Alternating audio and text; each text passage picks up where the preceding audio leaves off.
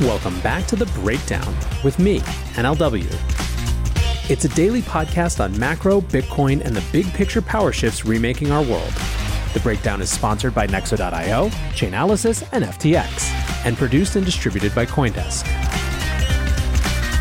What's going on, guys? It is Saturday, September 17th, and that means it's time for the weekly recap. A quick note before we dive in, however, there are two ways to listen to the Breakdown podcast. You can find us on the CoinDesk Podcast Network feed, which comes out every afternoon, alongside other great CoinDesk shows, or you can find us on the Breakdown Only feed, which comes out a few hours later in the evening. Wherever you listen, if you are enjoying the show, I would so appreciate it if you would take the time to leave us a rating or a review.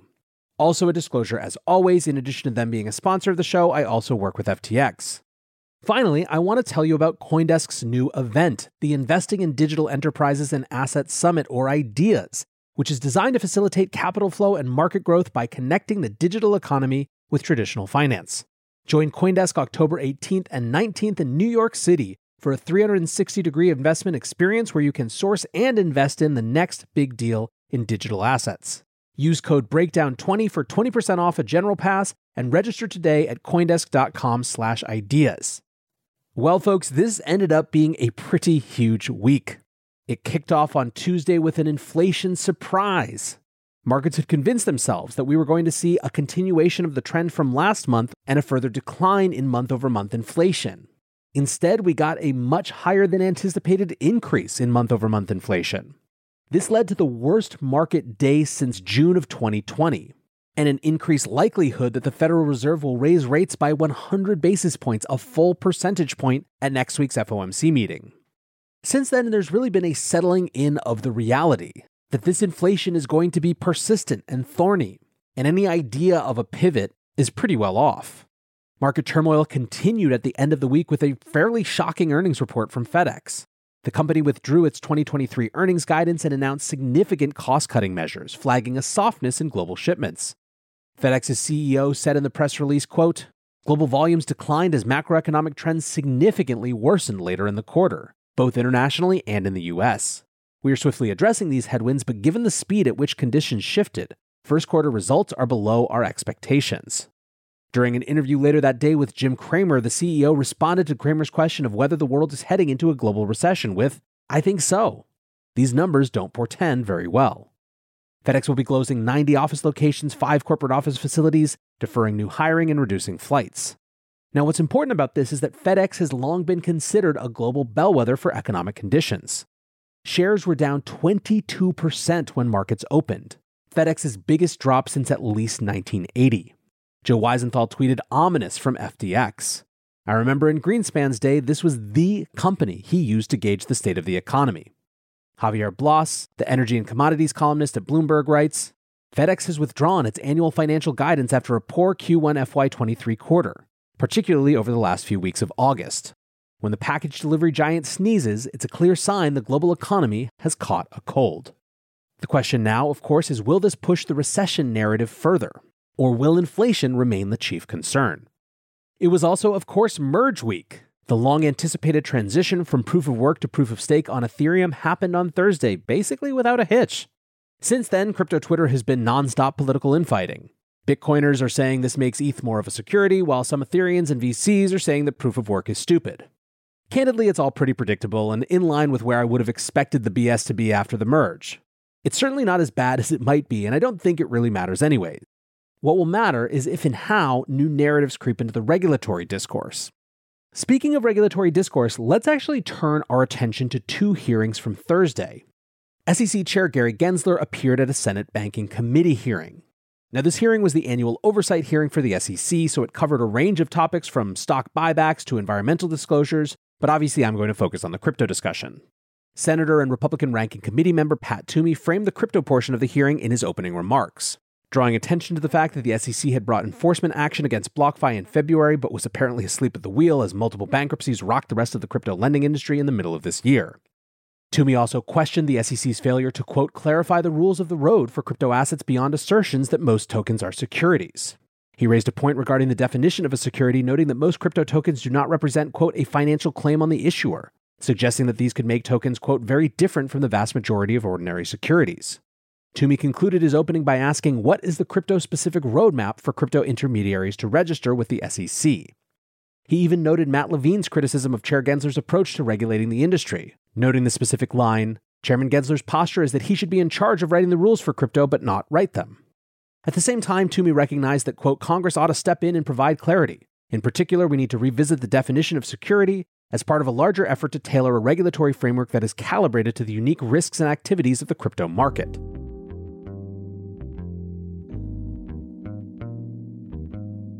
Nexo is a security-first platform built for the long run with everything you need for your crypto. 5 key fundamentals, including real-time auditing and insurance on custodial assets, safeguard your funds, making Nexo the right place for you to buy, exchange, and borrow against your assets safely. Learn more about Nexo's reliable business model and start your crypto journey at nexo.io. That's nexo.io. Eager to make more informed decisions around crypto? Chainalysis is here to help. Chainalysis demystifies cryptocurrency by providing industry-leading compliance, market intelligence, and investigations support for all crypto assets for organizations like Gemini, Crypto.com, and BlockFi. Gain unparalleled visibility and maximize your potential with the leading blockchain data platform by visiting us now at chainalysis.com/Coindesk. The breakdown is sponsored by FTX US. FTX US is the safe, regulated way to buy and sell Bitcoin and other digital assets, with up to 85% lower fees than competitors. There are no fixed minimum fees, no ACH transaction fees, and no withdrawal fees. One of the largest exchanges in the US, FTX US is also the only leading exchange that supports both Ethereum and Solana NFTs. When you trade NFTs on FTX, you pay no gas fees. Download the FTX app today and use referral code BREAKDOWN to support the show.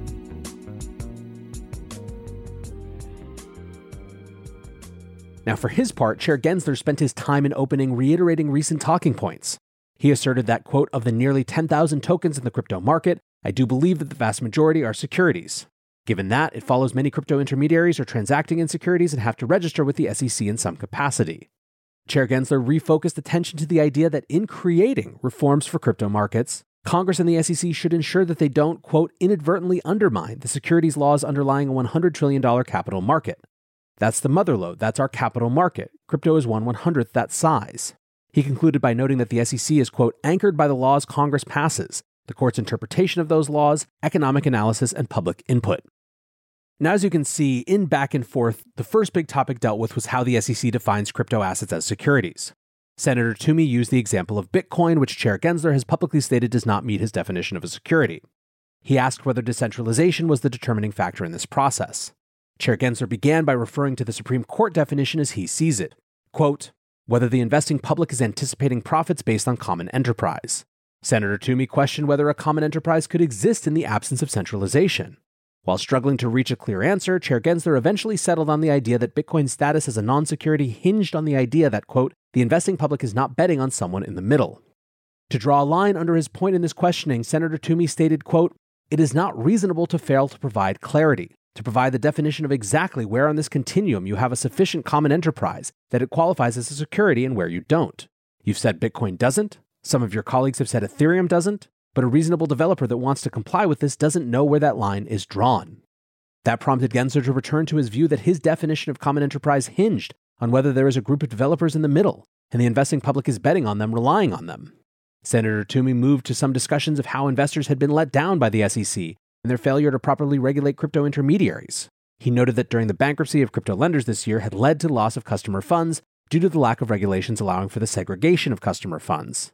Senator Toomey concluded by saying, my concern is that the approach you're taking with these one-off discussions, if it did even result in an opportunity to comply, it would be this idiosyncratic exemptive order negotiated with a single company. That's not a good way to pass rules. Chair Gensler followed up, I think we've been very clear through 70 or 80 actions. I look at other times in history. The SEC and the asset-backed securities market took 10 or 11 years where they did these exemptive orders and relief to individual issuers and did a rule at the end of that 10 or 11 years based on all of that experience, seeming to imply that this regime of the SEC just going after enforcement actions is a 10 or 11 year process before we get any sort of clarity. A couple of other senators also grilled Gensler on the crypto industry. Senator Round, Republican from South Dakota, directly addressed the issues surrounding the SEC's regulatory strategy of suing crypto companies for issuing securities for the last 5 years, while refusing to put forward any agenda to adapting securities and disclosure rules for the crypto industry. Quote, "It seems to me you want to regulate an entire marketplace, but clearly it doesn't appear that you've got rules in place to do so at this time. In my mind, this is simply unacceptable." He noted that he had heard from several crypto companies who tried to work with the SEC only to be faced with heavy enforcement actions or the SEC slow-walking the process. Senator Cynthia Lummis discussed the bill she and Senator Gillibrand had proposed earlier this year, specifically seeking feedback on the proposed disclosure framework contained in the bill. She also reaffirmed her and Senator Gillibrand's desire to continue to work with the SEC in crafting their bill. She suggested that they might be reintroducing it in January. Now, after all of this, there were big fireworks based on comments to reporters. Following the hearing, Gensler offered a generic opinion on crypto staking and how it relates to a token status as a security. Quote, "From a coin's perspective, that's another indicator that under the Howey test, the investing public is anticipating profits based on the efforts of others." The Wall Street Journal then reported these comments as an indication that Ethereum's staking model may raise fresh questions from the SEC about whether or not it should be classified as a security. This had a lot of anti-Ethereum folks frothing at the mouth to say that the SEC thinks Ethereum is a security, but clearly not everyone agrees. Jake Chervinsky from the Blockchain Association wrote, "I'd say I haven't heard a compelling argument as to why staking makes an asset more like a security under the Howey test, but actually, I haven't heard any argument at all. It's just something people say without regard for either 1, how staking works, or 2, what the law is. The general idea seems to be, if you squint hard enough, staking sort of looks like a dividend or interest, and some actual securities have those, so maybe staked assets are securities too. That's not how the law works. That just means holders of staked assets expect profit, which alone doesn't make the assets into securities. Expectation of profit is only one of 4 Howey test prongs, and likely the least important for volatile assets. People hold all kinds of assets with an expectation of profit: gold, cars, watches, etc. Now, this was not the only hearing. Also on Thursday, the Senate Agriculture Committee, which oversees the CFTC, held a hearing to discuss the Digital Commodities Consumer Protection Act. This is the bipartisan bill that was introduced last month to grant the CFTC oversight over spot and derivatives markets for digital assets that act like commodities. Chairwoman Debbie Stabenow specifically referred to Bitcoin and Ethereum as 2 examples of tokens which may fit into this classification. Senator Stabenow framed the hearing as being about the importance of delivering the necessary federal regulatory oversight to crypto markets which have been blighted by bankruptcies, hacks, and a major drawdown, harming in particular low-income investors. Quote, "This is a glaring hole in our financial system, and I believe we must close it." CFTC Chairman Rustin Benham was the primary witness for the hearing. He established that he had already directed his agency to begin preparing to be the major fully funded regulator for much of the crypto market. He said, "The volatility in the market and its impact on retail customers, which may only worsen under current macroeconomic condition, emphasizes the immediate need for regulatory clarity and market protections." Another aspect of the bill would call for the CFTC to examine the environmental impact of cryptocurrency mining, with Chair Benham noting the Ethereum merge during his testimony. Quote, "An event occurred last night with Ethereum which is going to reduce energy consumption, a step in the right direction but certainly not resolving the problem. One of the issues with setting up a regulator for the crypto industry has been funding the regulatory effort. Chair Benham estimated that this additional regulatory jurisdiction would require an additional $112 million over the first 3 years, on top of the existing CFTC budget of $320 million per year." There were a couple witnesses as well. Christine Parker, the Deputy General Counsel for Coinbase, said, quote, "We are at a crossroads when it comes to crypto." She asked lawmakers to set a clear distinction between commodities and securities in the bill, arguing that it could be, quote, "strengthened by further defining digital asset commodities to ensure assets that do not meet the definition of securities are regulated by the CFTC and not by enforcement through the SEC. Heath Tarbert, a former CFTC chairman and current chief legal officer for Citadel Securities, also supported the bill at the hearing, drawing attention to 3 regulatory goals which he viewed as being achieved by the bill: consolidating regulatory oversight within a single agency, and arming the CFTC with the ability to set market rules and standards rather than just take enforcement action. He said he viewed this step as enabling large firms like Citadel to confidently enter the market, which would enhance liquidity and replace the, quote, "bucket shops and boiler rooms." He also said that the bill would enhance customer protection for American investors, as well as laying out a framework for enhanced market stability and safety. Now, this bill has a lot more support in the crypto industry. There are definitely issues, as Jake Chervinsky and others pointed out, questions of the definition of a digital commodity, some provisions that make it, quote, "unworkable for DeFi, questions about threats to financial privacy, and more."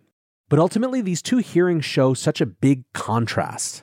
The CFTC is talking about the really big segments of crypto markets, Bitcoin and Ethereum spot and derivatives markets, and how they can be made to operate properly with robust consumer protection. The SEC is really dealing with crypto fundraising, dealing with the ICO problem, and just generally ensuring that unregistered public fundraising and other securities offerings don't happen with impunity. It's a big, high-profile, headline-grabbing thing, but ultimately a small fraction of what goes on in these markets. Now, of course, ultimately it's going to be to Congress, again, I keep saying this like a broken record, to decide who actually has authority over what. But at least, as you can see from these hearings, that's the conversation that they're actually having. For now, I want to say thanks again to my sponsors, Nexo.io, Chainalysis, and FTX, and thanks to you guys for listening. Until tomorrow, be safe and take care of each other. Peace